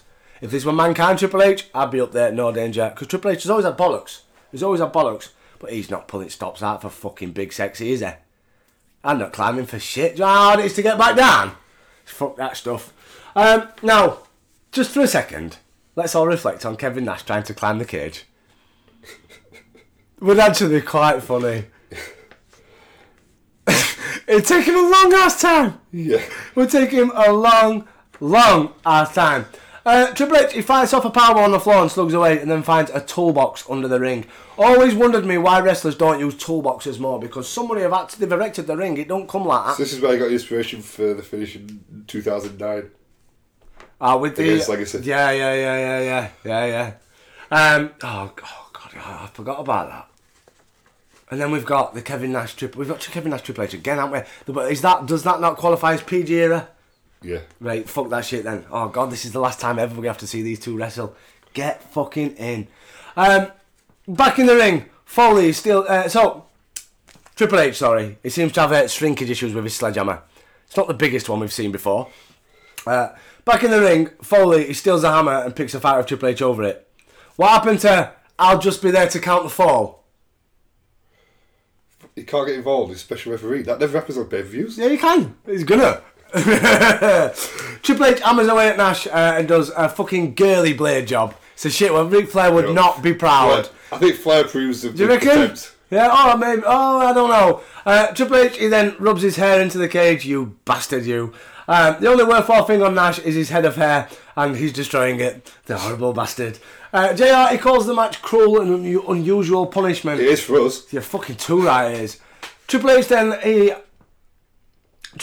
ups the ante by using a screwdriver. I'm thinking, yes, EC dub. Here we go. Get cheese grater out. I want to see a frying pan. Let's go all out. If you're not going to climb the fucker, right, just get weapons out. Where's Raven in this trolley full of gadgets? We get some proper indie level stuff as Triple H brutally rams a screwdriver into Nash's head, with 4 sets of hands protecting it the whole fucking way. Yeah, that screwdriver was not getting rammed nowhere. And Nash seemed to bleed less the more he was jabbing guy's head. Yeah. Now, I'm not a professional, but I'm sure that wouldn't work. That wouldn't work. Next up is the barbed wire 2x4, but the vicious hand of irony slaps Nash, and Nash gets the 2x4 and uses it for no good. Triple H gets the better job of bleeding, and he bumps into a piece of wood for a bit more. Flair, he was probably sitting in the back thinking he could probably get a 5-star match out of this. Ric Flair, Shawn Michaels. Climax, Red Allen bladed. 100%. But imagine Flair, Michaels, this setup in a cage, in cell, with the blade jobs, with the blood and everything else. It'd be 5-star. Meltzer would be having a wank. 10-star. I'm telling you now. Nash, though, he makes the superhero comeback and drops Triple H on the 2x4 with snake eyes. And that's when we all fight. Yeah. And then everybody just stood around for a minute. And they thought, oh shit, yeah, I'll go for a pin. And gets a 2 count. It's a bit just, I don't understand the delay. The stairs, they come back in again, and Triple H leaves and hits him with an apple crate. A fucking apple crate. What next? A bag of popcorn or something? Water bottle? No. What was it that fucking R-Truth did years ago to John Morrison? A pack of cigarettes. A pack of cigarettes to the face, and it knocked him clean out. Triple H, he finally whips out his sledgehammer. Talk about hammering a point home. Very much so. Foley again, though, sticks his nose and takes it away. Triple H, he goes to plan B by running at Nash with the stairs in a manner only useful for getting taken down. And indeed, Nash uses drop toe hold. And indeed, Triple H goes down. You don't run at somebody like that facing the stairs. You can't see what you're running at. There's only one thing. Triple H, he chairs both Nash and Foley.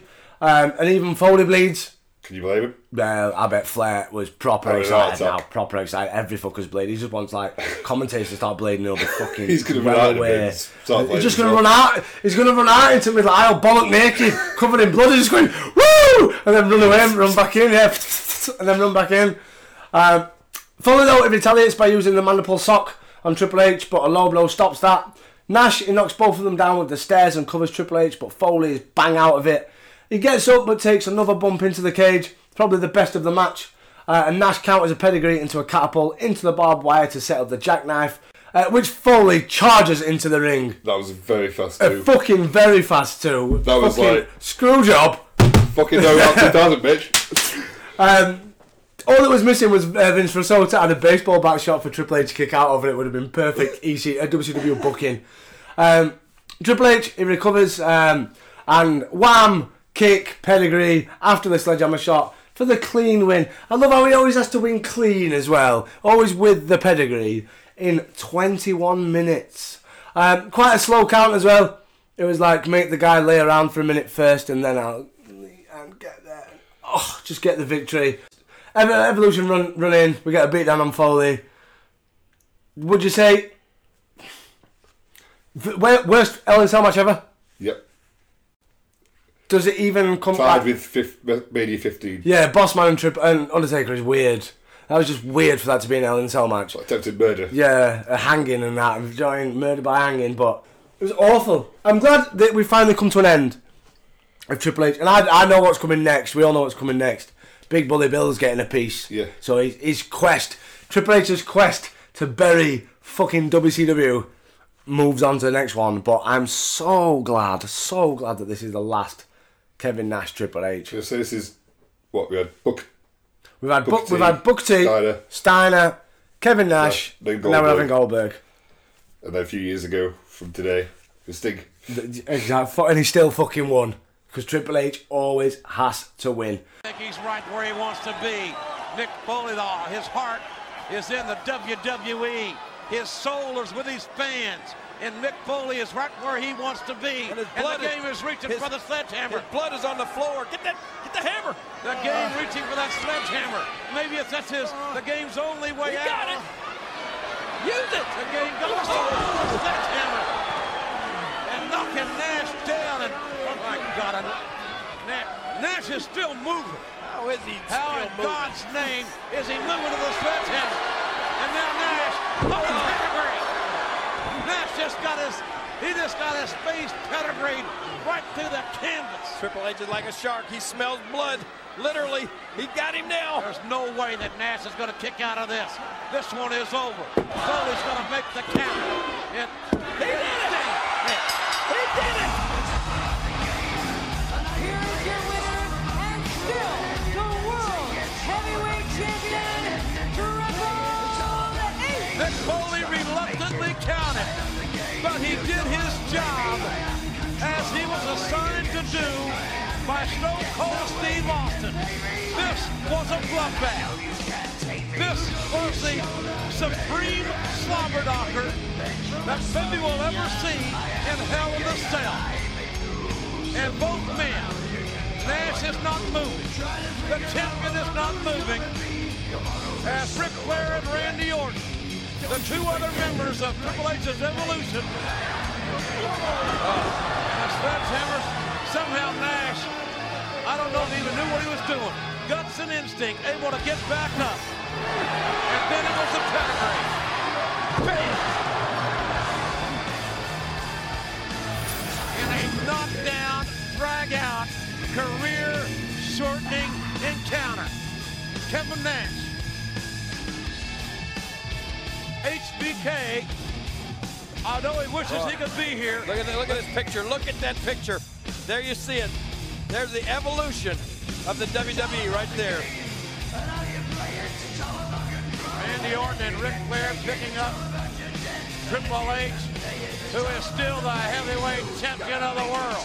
It was a bloodbath. Everything it was advertised to be. But what did it take out of the champion? Triple H, the heavyweight champion of the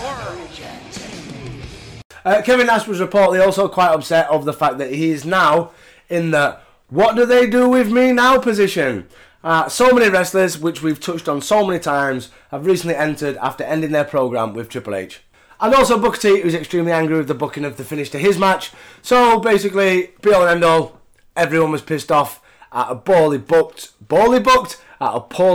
and poor showing of the first ever, remember Michael, the first ever single branded pay-per-view. You think it'd be a lot bigger deal? You think it'd be massive? A glorified You think it'd be episode fucking massive, absolutely massive. Dudleys, they were also pissed. They were less than pleased that they did the job at Bad Blood. They're scheduled for a title feud though with La Resistance in the coming weeks. WWE's obvious justification is that they couldn't kill Mac and Nowinski team on pay-per-view with defeat, but the Dudleys also have to do they've got some reasonable logic. Yeah. What a fucking hot mess of a pay-per-view that was. We said it Redneck shite this year, standard women's title match, and added 5 more minutes to the matches. Easily done. It's job done there and then. Over. That's your idea. We didn't need that Redneck Triathlon. Could have been one segment. It could have been one in-ring 10-15 minute segment. But as we always do, Michael, that has been Bad Blood. It was fucking bad. Very bad. Bad Blood. But I need to ask, match of the night, worst match of the night, and if Bad Blood was a wrestler of the Ruthless Aggression era, who would Bad Blood be? Sim Snooker. Ooh! Fucking shite. Match at night. Hell in a Cell when it ended because he's faded to black. It's over, yeah. When I turned off on the if you got serious on HBK Flair or IC title. Yeah. I'd have to go IC title. Worst match of the night. Worst match of the night, Hell in a Cell. But to be fair, worst match of the night, every single one, apart from Flair, Michaels and Booker T and Christian, just because they had a bit of oomph about him. It wasn't the best work. By far, it wasn't the best work by any of the four men. Yeah, any of them. It just felt like very lackadaisical, very off. Yeah, it felt like insurrection. It felt like they'd gone over to England and fetched that shite that we had to put up with in England back over to America. That's how house shows work. And I'd probably say if Bad Blood was a wrestler, he'd be Simon Dean.